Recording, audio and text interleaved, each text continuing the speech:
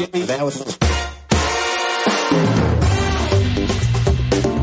are listening to Electric Bike Radio.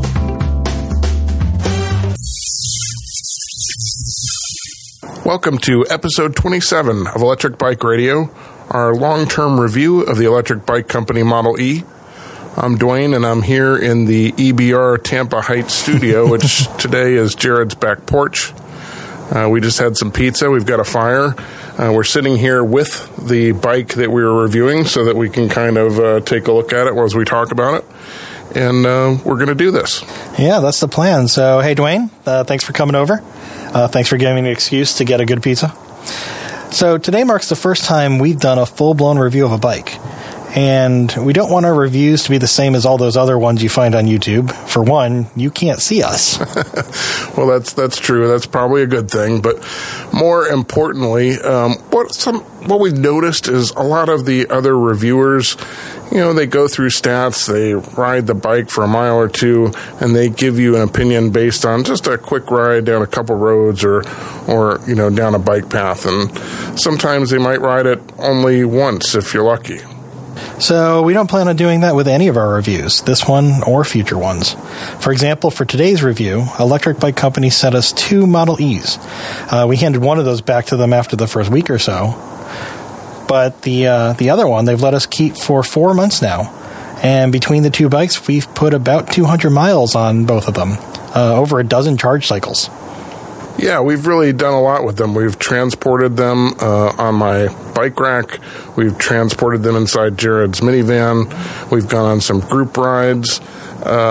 We've done some glow rides, group rides in our local area here. And Jared has even commuted with the one that we still have back and forth to work and to the school and to the grocery store because he lives in a little more bike-friendly area. So I will say Jared has put more miles on the bikes than I have, but we've both ridden them plenty. Absolutely. We've done long rides, short rides, slow cruises, fast workouts, and everything in between. We've ridden on smooth asphalt, rough asphalt, brick roads, boardwalks, sidewalks, multi-use paths, and even over a fairway on a hole of a local golf course when nobody was looking.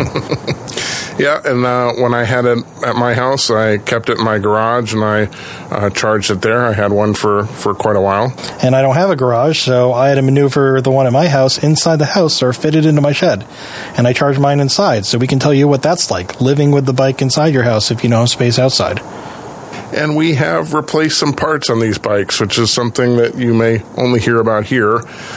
Parts break on bikes, good bikes and bad bikes, and you probably haven't heard other reviewers share on their hands-on experiences with fixing these types of bikes, taking off the rear wheels, etc. So we will give you the real lowdown on what broke, what was fixed, our opinions on the customer service, and what we think about all those things. So with one final point, we're going to review the bike as it was sent to us, and we'll review it for what it is. So like today, the EBC Model E we received is a beach cruiser kind of bike with some options. Is it a good example of a beach cruiser? That's the question we're going to answer. So, Dwayne, should we answer that first? Yeah, let's talk about that first, and then we'll go into some of the details, because there's no reason to bury the lead. We really like the Model E as a beach cruiser. It's a comfortable, powerful bike. It's a great-looking bike. We think the battery is the right size. It offers plenty of range for the types of riding most people will be doing on it. If you're looking for a beach cruiser, this is a great one to pick. And, we think it'll be pretty durable in the long run, too, despite the few issues we ran into. And we'll cover that in detail so you can make your own decision. But for now, let's get into it.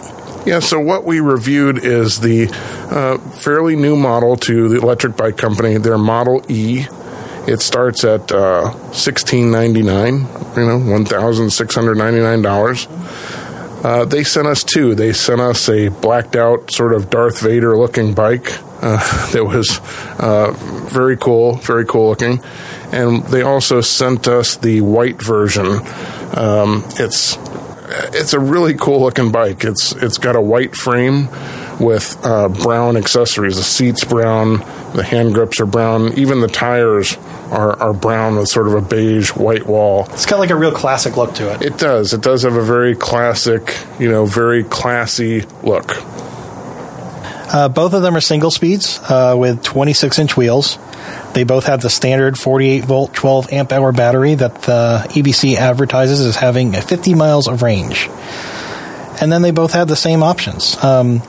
We went to EBC's online configurator, their build your own bike kind of thing online today, to tell you what it would cost if you bought it today.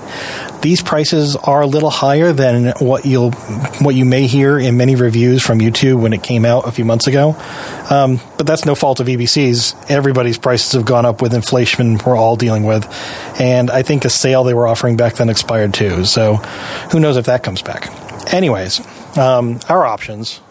Our options on our bike are, we have white fenders that were $79, a silver front basket with a silver mesh liner for $139, a rear rack for $129, and an anti-theft alarm with remote for $129, bringing the bike on the configurator to a total of $2,175. And if you're not local to one of EBC's factories over in California, it'll cost you shipping for $199. But if you are in California, go pick one up. Or if you just want to have a good reason to take a trip out there, I'm sure they'll give you the tour too. Now, of course, we're in Florida, so our bikes were shipped to us.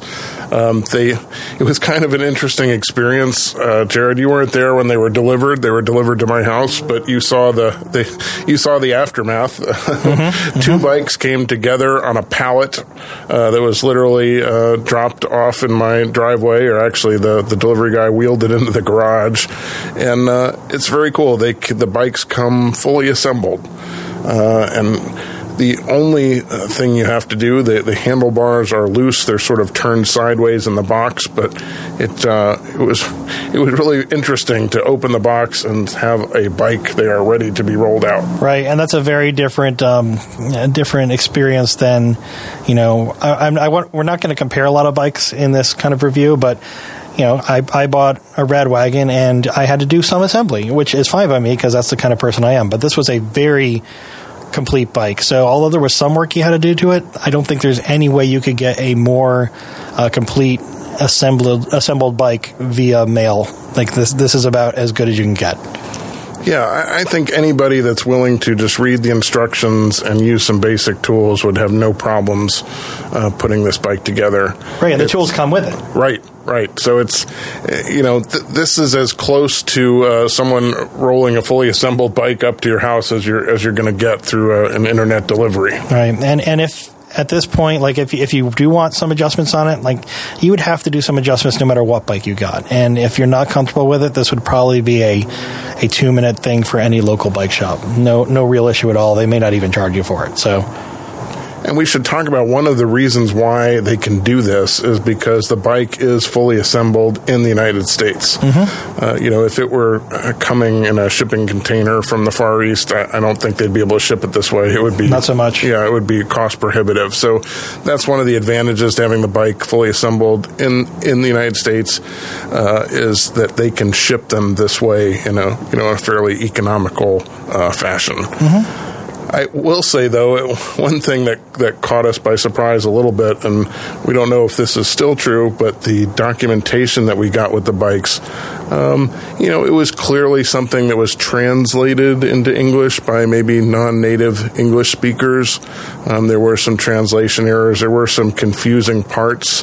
We got through it okay, but I was a little bit surprised that the documentation was, not what I would have expected. Right. But doable. I mean, you can get through it. Just something that could probably be improved. We did have, Dwayne, we did have one other problem that you really dealt with on the black bike. No, I think it was a white bike. It was a white bike. Okay. One of the bikes. Not that it matters. It doesn't matter. Yeah. There was an initial problem with the bike. And again, we got, Jared, I think, very early examples of these bikes. Yeah. We've had them for several months. So I think that maybe a couple of the kinks were not quite worked out yet. The rear lights on the white bike didn't work. And we emailed customer service. We got a call back right away, and they knew immediately what the problem was. Mm-hmm. There was sort of a reversed connector. I don't know if it's reverse polarity, but in other words, a connector that was put together connecting the wrong sides of two wires. And so it was something that I could fix. You'd sort of turn the bike upside down and pull the wires out. And if you do it carefully, you can do it. You can reassemble that connector in the right way. I did not do it carefully. And they wound up mailing me just a replacement part that made it super easy to fix. So it was just literally disconnecting two connectors and reconnecting it, and everything was fine. But the bike worked fine. There were no issues with riding it. It just the lights did not work properly until that fix, and I don't think that's probably a problem that anybody will see now. Right, and Dwayne, I'm just going to say, you made it sound more ominous. You tried not to, but I think it was just a little 4-inch cable or so that when you flipped it over, you could see the wires, you could see which one you had to pull out. You just pulled one out and plugged the new one in, and that was it. It was pretty simple. Right, with the new part, it was super easy. Yeah. Okay. So just a small thing, and again, that's what we're here for. We want to tell you exactly what we saw. So, what were your first impressions on the looks of the bike? I think we kind of already covered a little bit of this, but...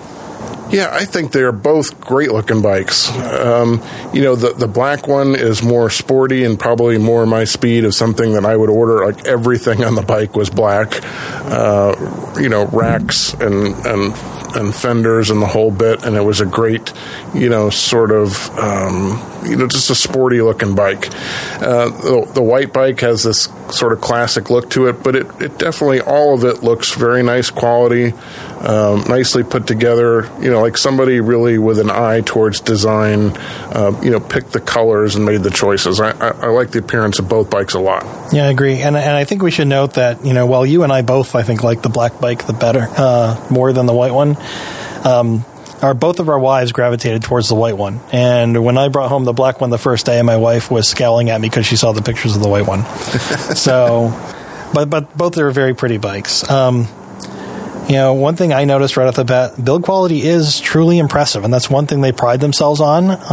And when we received it, I can agree. And it's little things, right? It's like the stainless steel rod holding on the front fender. It feels solid and well constructed, and it's never going to rust.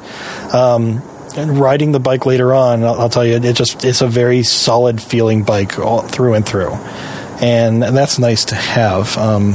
I think the design is very clean. There's a single down tube on the bike that integrates the battery, so that the battery is not immediately obvious even where the battery is. It's very sleek in that way. The way that the front rack integrates to the frame looks very much like it's meant to be there.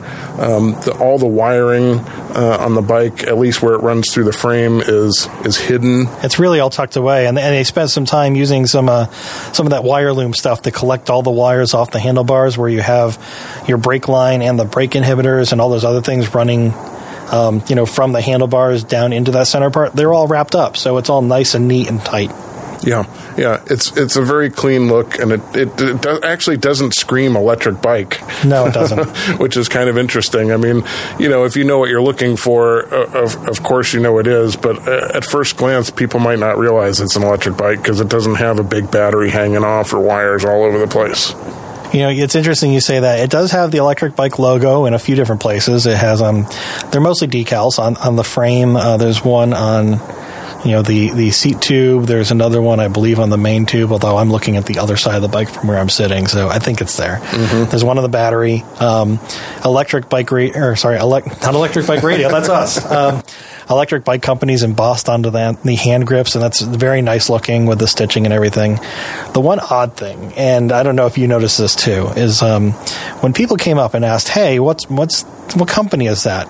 And they're pointing to a logo. They're pointing to the logo that's on the back of the seat. And the logo on the back of the seat is not the standard electric bike company logo. It looks like maybe something it's a swirly kind of design. It's the biggest logo on the bike. And it's not the electric bike company logo. It's something different. Maybe something they set up intentionally on that, but it's hard to tell why that's there. And I'm like, well, that's not the logo. That's that's not going to show you what company actually made this. It's actually this one over here. Yeah, I don't know if it's like a secondary logo that they're trying to get some traction on. It's sort of like two roads that are intertwined almost in like a yin-yang it's sort like of a yin-yang. symbol. Right, Yeah. right. There's nothing wrong with the symbol. It's great. But it's just, it doesn't immediately connect to Electric Bike Company for me. So it's kind of funny that that's sort of the most prominent symbol on the bike. Right, exactly. So I guess the first step always is charging the bike. This bike has a couple options. You can charge the battery with the battery in the bike, but that is not generally what I did. There is a key lock that allows you to just sort of drop the battery out of the bottom side of the frame and take it inside and charge it, and that's generally what I tended to do. Mm-hmm. And it comes off very easily. The charger that comes with the bike, it's a 3.5 amp charger. It's fast. That's about twice, not quite twice, but close to twice the speed of most other bikes, in this price range and below as far as how fast of a charger. The other thing that comes along with that, though, is that the charger is loud. Most other bikes that charge slower, they also can do that silently because they're not running as much power through it. This charger, it's putting a lot of power through, so it has a pretty decent-sized cooling fan in it, and that cooling fan is not quiet. Not an issue if you can charge in your garage, or if you can, well, really, if you can charge in the garage, but maybe more of an issue if you're in an apartment, or, when I first plugged in the charger, I had the bike in my home office, which is where I had it stashed at the time. And charging, at that point, I'm like, nope, that's not going to work. I definitely can't work with that charger going on, and moved it into a closet or something. Yeah, sort of like a small hairdryer running, right? It's kind of like a small hairdryer running. Not quite as loud, but that's the right sound, yeah. Yeah, no, the charging is great and it's fast, but that is one caveat, is it is a little bit noisy. One other note. Our bikes came with the motion sensor alarm, which we mentioned above. That's very loud, which is... look at that. What a timely alarm as you hear the siren going off in the background. So it has this motion sensor alarm. The alarm is very loud, which is usually a good thing for an alarm to be. But here's the one other thing that I should mention. It beeps when you put the battery back in the bike. And I mean, like, not just beep, but is a really quick, full volume alarm, maybe half a second, which that potentially becomes a problem if you charge the battery overnight off the bike and you commute in the morning like I do, and then you have to go put the battery into the bike in the living room while everybody's sleeping. Be prepared to tick off the family. So just something. One other note. It's minor. I'm just mentioning it. Yeah, but it did surprise me the first time. And the second, and every once in a while now, still surprises me. So let's talk about how the bike actually rides. Yeah. This bike has a motor that's rated at 500 watts with a maximum of 1,000 watts. It feels like a very powerful motor. I had no complaints about the power of this bike. I'm a larger rider. It was really not an issue at all. I felt like it has plenty of get up and go. I agree. It feels more powerful than that rating. Granted, we don't have any mountains in Tampa, but I took it up the steepest bridge I know, which is the North Boulevard Bridge, kind of near the University of Tampa in Armature Works for anybody who is around here. And it had no problems with my 200-plus pounds going up that hill and keeping up a pace that's, well in the teens for miles an hour. I think you'd only need more power if you were much heavier and had more super steep hills to climb. But... as to hills, that's not what this bike is for. At least I don't think so. Right. It's not a mountain bike. It's a beach cruiser. It's a beach cruiser, and if you're on a beach, you're not going up mountains. No, and the bike is plenty fast. It's very easy to get to 20 miles per hour just using the throttle. If you're pedaling with some effort on top of full throttle, you can get higher. I know between you and I, we saw 23, 24 miles an hour, something like that, before you just sort of run out of gearing to go much faster on flat ground. But right.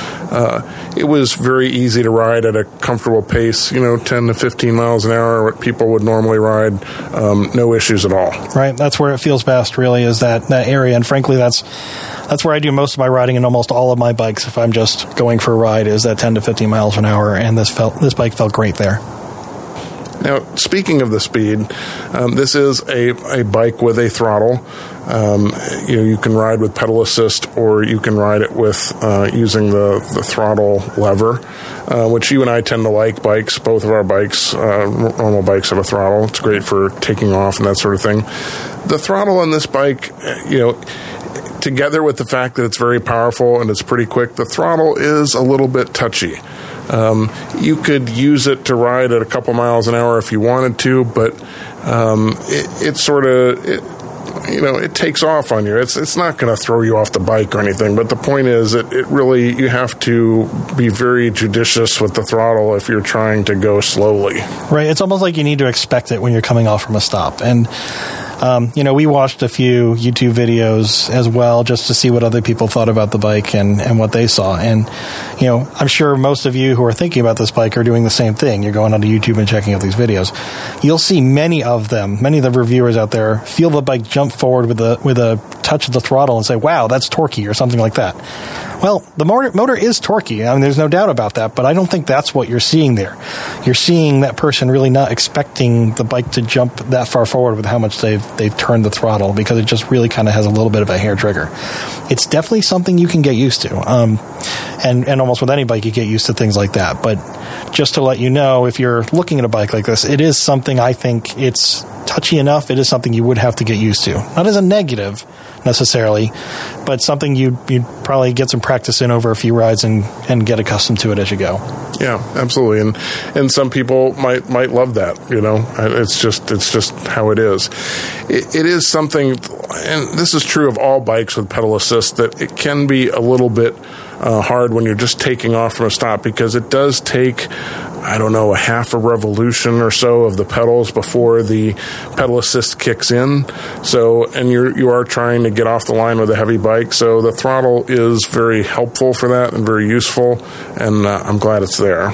Yeah. Well, let's talk about the pedal assist since you mentioned that. Like you said, you do have to get through maybe a half revolution or a little bit more than that, I think, to get the throttle assist to kick in, or pedal assist to kick in. On this bike, being a single speed, when you're just starting off from a start, that takes a second, which if you're expecting it, great, and you get used to it. But once you're at speed, the pedal assist, I feel, is very responsive and perfectly adequate for everything going forward. Yeah, I thought so too. Very comfortable. It doesn't have a lot of that, feeling like it's on off sort of thing. It's well implemented. Mm-hmm, mm-hmm. Now, Jared, I never rode the bikes more than about 15 or 20 miles at a clip, so I never really got to the point where I was pushing the range of the bike, but I know that you did. So talk a little bit about the range that you saw out of the bikes. Yeah, sure. So first of all, let me say, I think the range on this battery, which I do not have it in my note right here, but I think it's a 12 amp hour battery. I think it's completely sufficient for this kind of bike and the riding styles of most of the people that are going to ride this kind of bike. I did make sure I took it on a range test at one point. I charged it up. I even let the battery cool off from charging it up and gave it a few hours before I took it out. And I took it out with the intent of riding it until basically until it died. I wouldn't recommend everybody do that, but I wanted to do that for the purposes of this review. And so riding it without babying it, not pounding on it, but using it from a stop, using the throttle to get me going, stop and go traffic through some pedestrian areas around town, taking out some longer roads and sidewalks, and doing 16, 17, 18 miles an hour as kind of a cruising speed, which is a little fast for what most people will be riding. I got a solid 30 miles out of it. It was blinking at me at that point with all the bars gone, but it didn't die, and that's the point that I stopped at. And that's more than a couple hours of riding with stops in traffic. I was trying to kill the battery. I was riding a little faster than I would. If you're at a slower, more beach cruisery pace and pedaling with light effort, I think 40 miles is a totally doable range. The 50 miles quoted for the battery, probably unlikely. But then again, at that pace, who's going to ride this kind of bike for 5 solid hours? That's not the kind of riding I think most people would do on this bike. Yeah, I think that's right. I think the battery is very comparable to what else is out there and is more than sufficient for most people for anything they're going to be doing within reason. That's pretty much it. Well, I talked about that, so I'm going to leave you with the next topic, the display and the controls. What'd you think? So I do like the display and the controls on the bike. One thing is it has a color display, which is kind of nice on a bike this price range. You don't always see that, so that gives it kind of a classy look.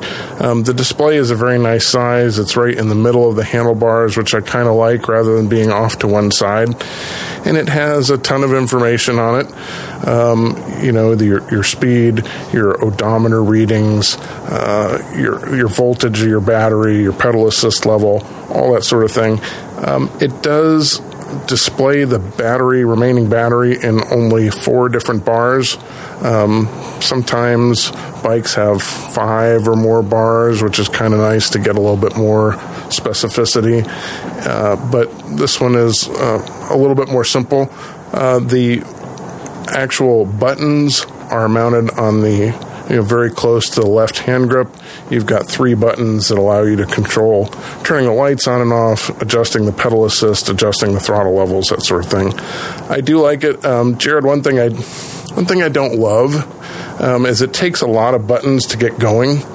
What do you mean by that? What do you mean to get going? What do you have to adjust? When you first get on the bike, first you have to turn it on, which is, of course, fine. But then you also, if you want to pedal away, you've got to turn on the pedal assist because it is off by default. And then you've also got to adjust the bike up to some pedal assist level, at least 1. So it takes about 3 buttons of interacting with the bike to get things done. Maybe that's only 1 button press more than I'm used to, but it seems like maybe 1 more button press than you should need. Right, and you have to hold down the buttons to turn on the pedal assist, which I'm sure is probably a safety feature. They don't want anybody to be taken away with it without expecting it. But on the other hand, once you've ridden the bike, it's easy to forget to turn on the bike and then hold down a button and turn on the assist, and then you're kind of expecting it to help you out, and it doesn't. And that still happens to me even after, almost a couple hundred miles. So, I'd prefer it to be otherwise. I don't know if you can adjust that in the settings. I didn't see an obvious one, but admittedly, I didn't look too closely. Maybe that's something you can fix, but I didn't see it. So, and you're right. I think that is probably a safety feature to turn everything off by default. But, I would like it to be just a little bit easier in an ideal world. That's just a software thing, but, just an observation. Yeah, no, it's a good observation. Let's talk about the gears. There's only 1. And I think we've mentioned it on this show before that's kind of perfect for some kind of bikes. The simplicity is the key in certain kinds of bikes. And when you have a beach cruiser, you don't want to have any complication. And not having a derailleur on the back is a benefit in both its simplicity and being quiet. You don't have to deal with gears not being being aligned properly. You're not going to get chain slap as you're hitting bumps. It just turns the bike into this solid, quiet experience, which is great. This bike shines with that single gear at 10 to 15 miles an hour, and that's perfect. If I wouldn't choose a different gear ratio at all. And with the pedal assist, since you have a throttle to get going, it's not a problem only having 1 gear. You've got enough power with the motor to get you where you need to go. One thing, people have asked us about this before on other bikes, that there is an option to get a 7-speed derailleur for this bike. You can order that through EBC. So you can change your pedal cadence, or you can stop pedaling and use all throttle. That's another option. But if you're doing those things, you're kind of getting away from the simple beach cruiser feel of this bike, and maybe you really want a different kind of bike then. I think this bike shines as a single speed, and that's the way it should be. Yeah, I don't think I would order this bike with multiple speeds. I think it feels right for what it is, for a beach cruiser style bike. I don't miss the gears. I do have, gears on my regular bike, and I don't find that I use them all that often. But on this bike, I don't think it's necessary. I like the simplicity of the single speed. Yeah, same here. Well, let's talk about the frame and the comfort of the bike. The frame and components are rated for 350 pounds, and I believe it. It feels strong to me. Yeah, it definitely does. I think the bike feels super solid. Again, I'm a heavier rider. I didn't feel like I had any issues with the bike. It's in fact, everybody who rode the bike said, "Wow, this feels like a solid bike." I mean, that's just kind of the vibe that it gives off, is that it's a quality, solid, sort of built like a tank bike. Right. And we'd be remiss not to mention that there is some flex to the frame, but we don't say that in a negative way. Some people seek out steel road bikes specifically because they have flex and a little bit of give to them. And this kind of bike, where you want some comfort, it's not a bad thing for it to flex a little bit. We're not by any means saying that it's a wet noodle at all. That would be a problem. This just has the right amount of give in the frame. It's not anything that makes you feel like it's going to, break or hold up to the weight. I think it feels like it's got more weight capacity than most bikes we ride. It just, it's a forgiving frame, and that's a good thing. It also comes with a very nice seat. It's got a nicely, padded, sprung seat. Now, we may address the question in a future episode: is there such a thing as a comfortable bike seat? But I don't think you'll be swapping out this seat first thing when you get the bike, like some bikes do. So I think the seat is nice and works with the general geometry of the bike. But we do need to talk a little bit about the geometry of the bike. I think, Dwayne, you're talking about the handlebars. Oh, the handlebars. I'm so conflicted about the handlebars. All right, let's go with this. They are wide. They're as wide as many other bikes out there, as wide as any other handlebars I've used. But on top of that, they have a big sweep back, so they're also deep and wide at the same time. This does create a really relaxed riding position. It puts your hands almost closer to your body. You're not stretching out forward to reach them. You're reaching almost just down in front of either side of your stomach. The length of the bars, just the pure length from, the center all the way down to the end, that lets them be a little bit springy, which is almost like a suspension for your hands and wrists. And I noticed this really a lot on the local brick roads that I ride on to get to downtown, in that these bars to put my hands on and control the bike riding through, that constant bumping and rattling is far more comfortable on these bars than any other bars I've ridden on, including my 3 or 4 other bikes I've got. But here's the conflict. They are very wide and they are very deep. And that causes a lot of difficulties in other things. Beach cruising is great. If you're and that's what it's made for, right? That's what we're talking about. It's a beach cruiser. It's great. But if you ride a multi-use path and you have to navigate around people and obstacles, they get a little unwieldy and they restrict how sharp you can turn and how much you can, navigate some busy roads. Narrow sidewalks, same kind of thing. That makes it difficult to negotiate, little obstacles and things like that. The same comes with storing it in a house, as I have to do. It makes it difficult to get the bike indoors and down hallways. It doesn't go straight through my front door, which is the widest door in my house. I have to turn it sideways and kind of negotiate around. And I've smacked the brake handles and every corner of it into every door in my house. And it even makes it difficult getting the bike into my minivan because just, again, it's the width plus the depth. It just makes it awkward. So, as a beach cruiser, it's great. It's a beach cruiser bike. And that's what we're reviewing it as. But if you don't have the storage space for a beach cruiser and you're not on a big open beach kind of bike or beach kind of lane or wide open roads or things like that, then there's some things you have to think about. Yeah, I agree with you. I don't love the handlebars and the way that the bike sits as a result of that. And again, it's really not a criticism of the Model E as much as it is just the way beach cruiser bikes like this, the geometry of those bikes.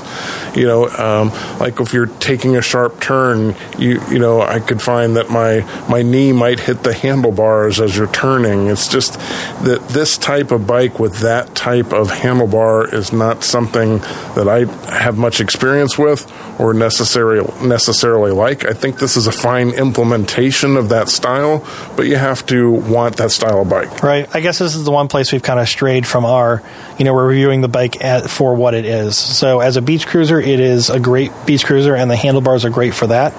But with buying a beach cruiser, there are things you need to think about as far as how wide the bike is. The bike itself is not a big bike. It's kind of the handlebars that make it bigger. Mm-hmm. So just one thing to think about. I think also EBC does offer, or is considering offering, some different handlebars. Going back to our original rule, we're going to review the bike we have in front of us, and really this is the bike that most people would want to buy. So I guess we'll just leave it at that. All right, so just again moving through the last couple elements of the bike, the tires on the bike are great cruising tires. They're brand name. They're Schwalbe Fat Franks.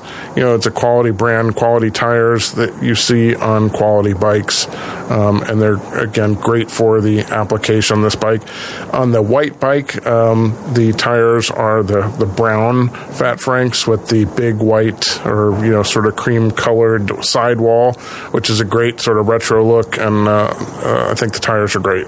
Yeah, and I was a little concerned when I got this bike that the brown tires themselves, like the part that hits the road, would turn like a nasty black over time, and that has not been the case. Sure, it shows a little bit of dirt, but the tires still look really good to me after driving them through a lot of stuff. So I really like the looks of them, and they've handled everything we've needed to, including some loose sand around corners, including a golf course fairway without a problem. So should handle anything that the normal rider of this bike would ever want to use it for. Now, this bike has a solid front fork. It doesn't have a front suspension fork. I think that's fairly normal for a beach cruiser style bike. And there was enough flex in the bike, and we didn't really miss that. And I don't think that's necessary. But we did have one issue with the front stem, Jared. We did have one issue with the front stem. So at about 60 miles, it developed a little bit of play. As with every other thing we had an issue with, EBC sent us a new one in 2 days with no issues and no complaints, just a very quick turnaround. And when I put the new one in, which is not hard, I just took it upon myself to do a post-mortem on the old one just to see what happened. When I opened it up, I found a chunk of metal that had wedged in there that did not appear to come from this stem. It almost looks like it came from, like it fell in during the manufacturing process, And it's purely a fluke, basically, is what I'm trying to say. I have no concerns about this particular stem. It looks on par with every other kind of stem.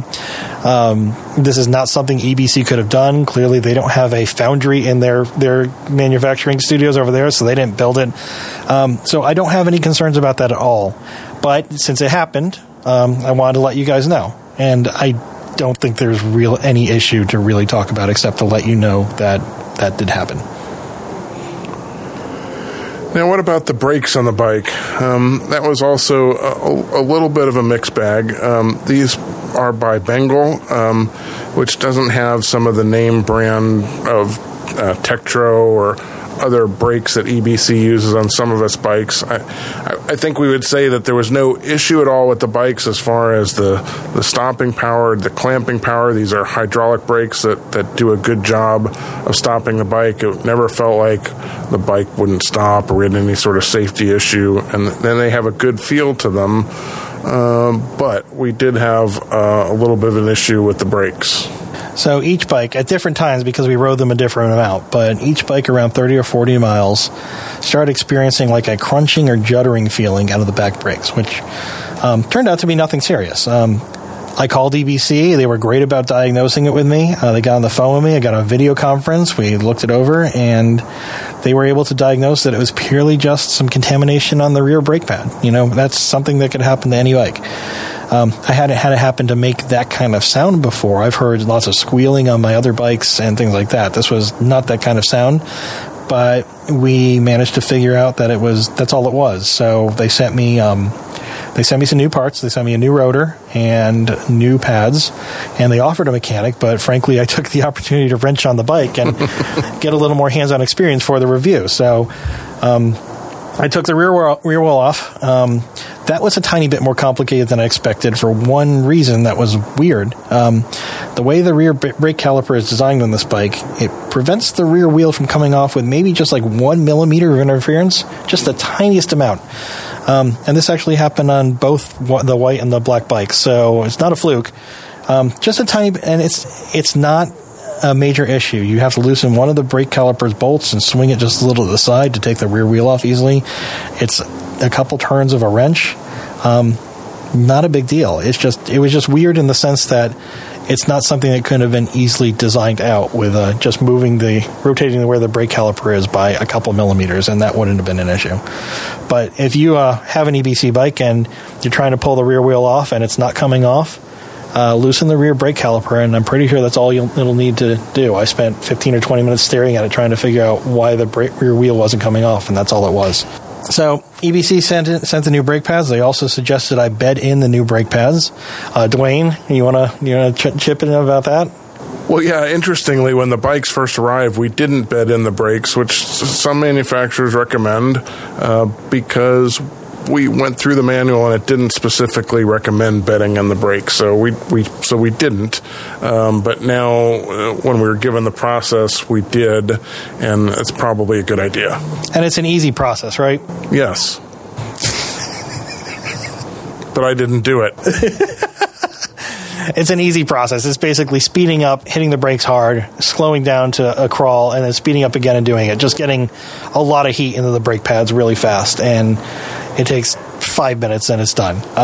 But we decided not to do it when we first got the bikes because we actually talked about this. We said we're going to follow the manual exactly, and even though I would typically bed in brakes, I'm like, it doesn't say to do that. So maybe they've already pre-bedded at the factory, and let's not touch them. Yeah. Now we know it's probably a good idea, and it's kind of fun. Yeah, it's a lot of fun. So we did that. I'll tell you that it seemed to resolve the problem on the black bike, and then we sent the black bike off with EBC shortly thereafter. So, but then on the white bike, it cropped up on the white bike, same issue, and I did the process again, and then put another 40 miles on the bike without issue, and then it started happening again. I'm not sure what the reason for this is. I don't know if it's brake pads that are being contaminated from the manufacturer, or if they're getting somehow touched in shipping. I sure know that the second time around I had them, I put on rubber gloves before I even opened the package and made sure there was no way I was getting oil or grease on these rotors or pads, and it still keeps popping up. And it's something that you can clean off the calipers. I'm sorry, you can clean off the rotors, and it goes away for a while, but then it slowly kind of comes back. It's not a safety issue, yeah. And that's key. It's not a safety issue. It just makes them sound a little crunchier. It's hard to explain, but like there's a little bit of grit in there or something. And maybe if we hadn't experienced it at first, we wouldn't be so focused on it throughout the time of the bike where I'm thinking, all right, is it going to come back or not? So maybe I'm a little hypersensitive to it, but maybe. And it's a sound I've heard on other other bike brands. Disc brakes too. I've had Pedego bikes that have made that noise too. So, again, I don't think it's a deal breaker, but it is just something to be aware of. It's just weird that it kept popping up. Yeah. So, all right, let's move on to there's a big plus on this bike, the lighting. It's great. Yeah, I love the lighting on this bike. It has, a nice bright white front light. It has a pulsing red light in the back. And then the unique feature is it has two separate lights essentially behind and under the seat on the frame. On the chainstays. On the chainstays, exactly. Yeah, that glow constantly when the lights are on. And the cool thing about them is it provides a lot of extra light both from the rear and also from the sides. So just in its standard form, this bike really kind of lights up like a Christmas tree at night, which is nice. It really does. And those two lights are the brightest on the bike. And side visibility is something that manufacturers so rarely really focus on. They might have a little bit of a side gap in their front light or the rear light, so some light leaks out. But these are obvious from everywhere you go, and they make the bike look great, and they make you visible to traffic, which is fantastic. So I wish everybody would implement these extra lights. Yeah, it's kind of innovative, and love it, and I hope that they bring this to more models because it's a great feature. All right, next up, one of my favorite topics is carrying stuff. The front basket that came as an option on the two bikes we got to try out is big, and it's deeper than most you can get for bikes like this, and it's firmly mounted to the frame with that custom mount that EBC has on the front of their bikes. You can carry a lot in it, and you don't have to worry about it getting shaken loose or anything. It's a great basket.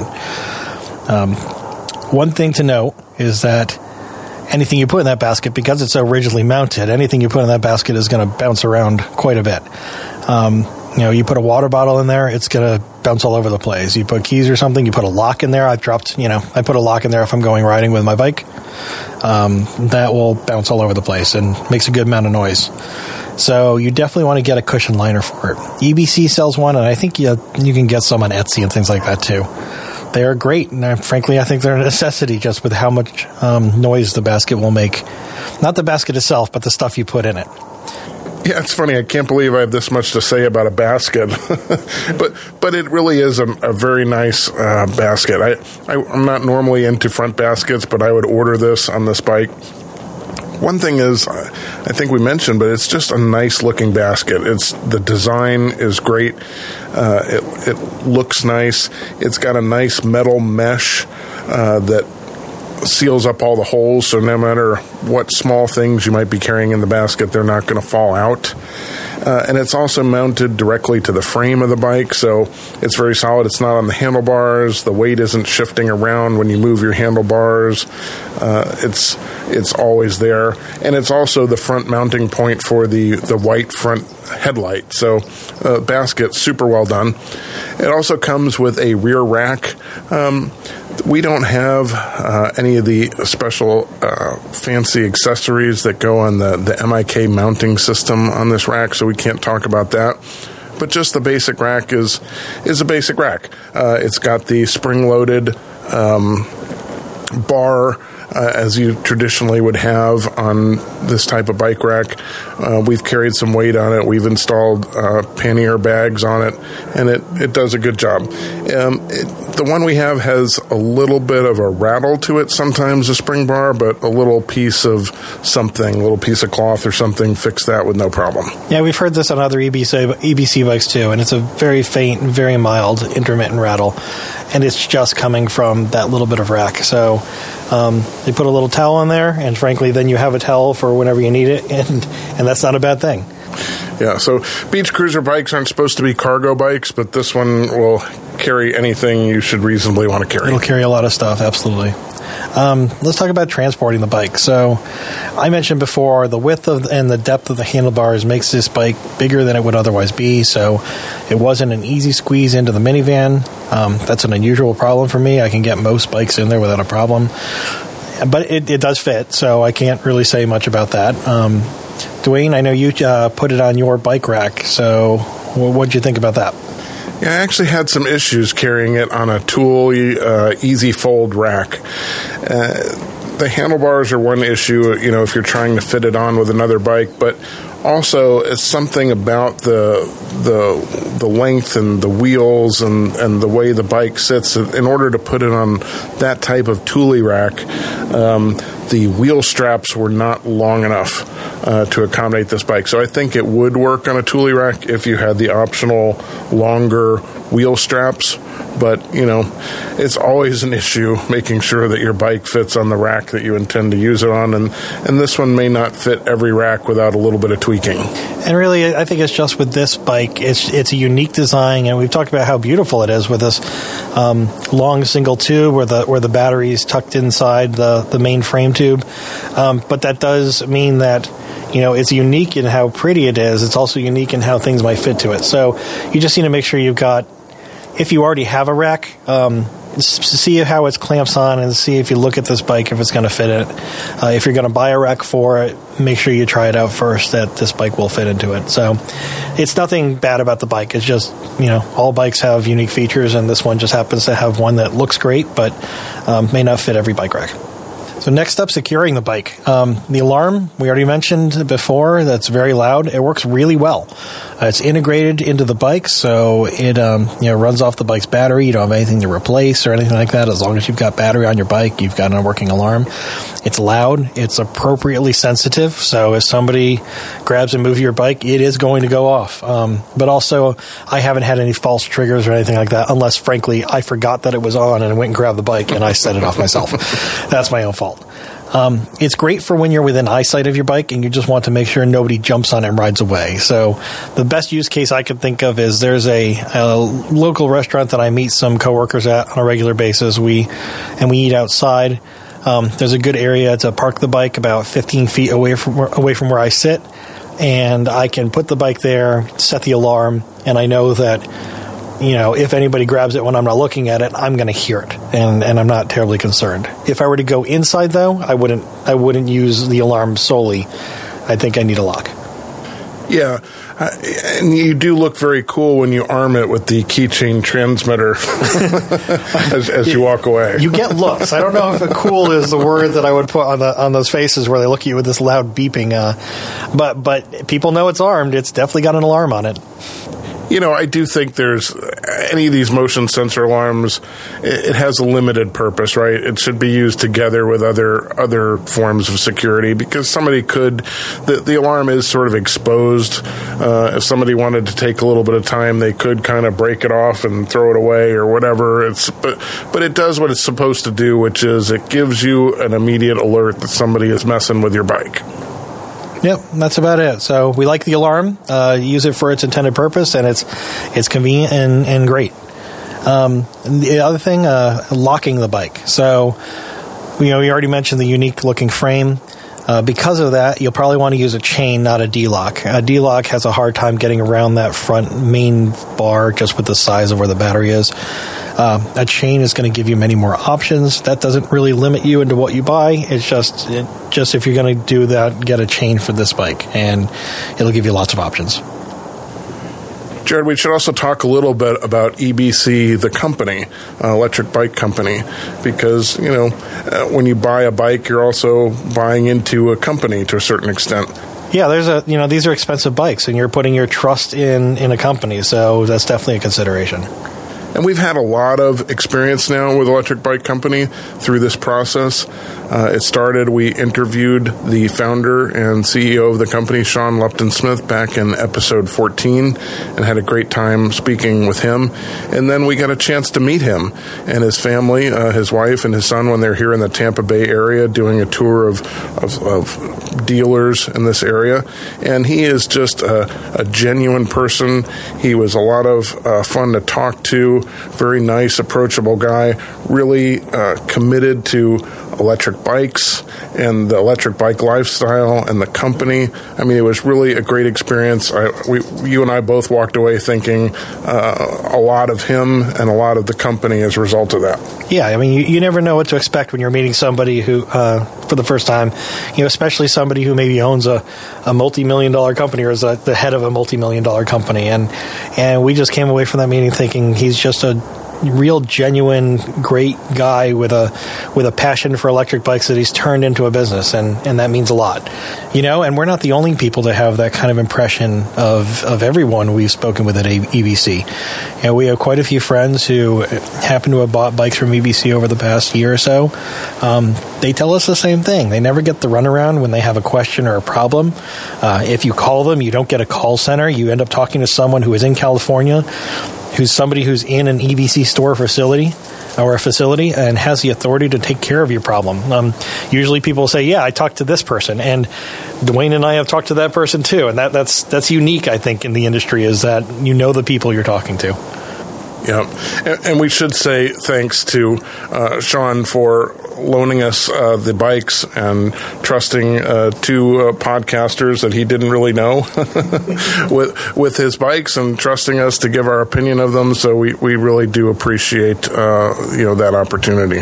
Absolutely. And, one other note. So we mentioned Sean was over here, touring with dealers, and it turns out he talked with our good friends Dan and Julie, who you heard about on previous podcasts as our glow riding friends. And they have gone from not doing anything like this to opening up an EBC store and shop in Dunedin just a couple weeks ago, I believe. You should check it out. Easiest way to look up their e-bike shop is on Facebook at Let's Glow Riding E-Bikes of Florida. As always with them, this is not a sponsored note. This is frankly just, it's really cool seeing e-bikes grow and seeing good people involved and people we know and friends with, and that's who Dan and Julie are. So check them out. If you're considering an EBC bike or you want to just try out a couple, go see them. Dan and Julie in Dunedin. Yeah, they have a really great store right there on the Pinellas Trail. But for those of you who are not in this area, there are EBC dealers cropping up all over the country. Dan and Julie, I believe, were one of the first stores to have what EBC is doing now. They have this large interactive virtual display for configuring and ordering bikes. And I think Dan and Julie had maybe the first one in the country, but they're rolling out all over the place. So I think there's a really cool customer experience to be had at your local EBC shop if you have one opening near you. Yeah, absolutely. Well, let's wrap this up. Final thoughts, Dwayne. What are your final thoughts on the bike that we're reviewing? Well, my thought is that these were very nice bikes. I like the Model E. I think it's a nice addition to the EBC line. As electric beach cruiser bikes go, this is a great one. It's a great looking bike. Well built, nice to ride. Priced in an area where it's not one of the cheapest bikes out there. It's sort of, in the middle of the range. For someone who is looking for this type of bike, I think this is a great choice. I love the fact that it comes, very nearly fully assembled to your door, and you're buying from a company with a great warranty and a great reputation. So, if this is the style of bike that fits your needs, I think this is a great choice. Well, Dwayne, I agree with everything you just said. You covered a whole lot of material and left me you left me holding the bag a little bit. So, obviously I mentioned in this whole interview we had a couple of issues, right? And for the most part, my honest opinion of these is that these issues are flukes, and no company wants to send off a bike to a reviewer and have a couple of weird problems pop up, and that's like the worst thing you can think of, right? But I really do think they were flukes. And manufacturing defects, some of them may be growing pains in the sense of this was a brand new bike when we got it. I'm not even sure if it was in full production at that point. Or if it was, this was like one of the early runs. And I don't think anything we had go on with our review is an issue that would concern me really in the least. It's a really great bike. It's a powerful, smooth, comfortable, sturdy bike that I think will, if you purchase it, it's going to serve you for years to come, and it's going to do a good job doing it and really give you that beach cruiser feel. If you have the place to store it and you have the kind of areas to ride it in that it was designed for, there's no reason you wouldn't want to try this bike out. I think it's a good bike. So. And if you're an EBC rider and you have some thoughts about this review, or if you're looking at EBC bikes and have some questions, feel free to follow us on Facebook, Twitter, Instagram, and let us know what you're thinking. Keep sending us ideas at ebikeradio@gmail.com. We love getting your mail and hearing ideas for future episodes. Just today, one of our listeners, Ted, asked to hear about motion alarms, and we talked about one today. And if you want to hear us cover more of those, let us know. Yeah. Let's talk about our next episode real quick.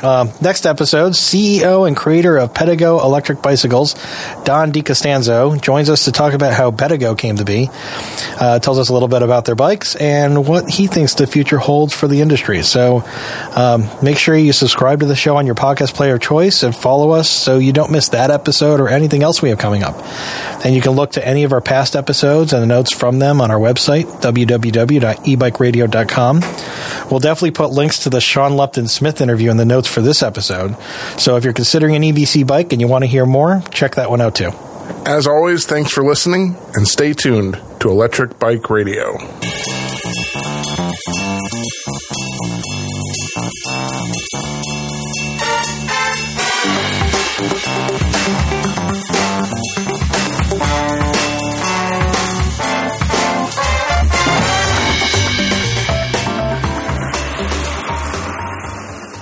What up? They want to know what you guys are doing and why you're taking so long. It's been an hour 47 minutes now. We never said that.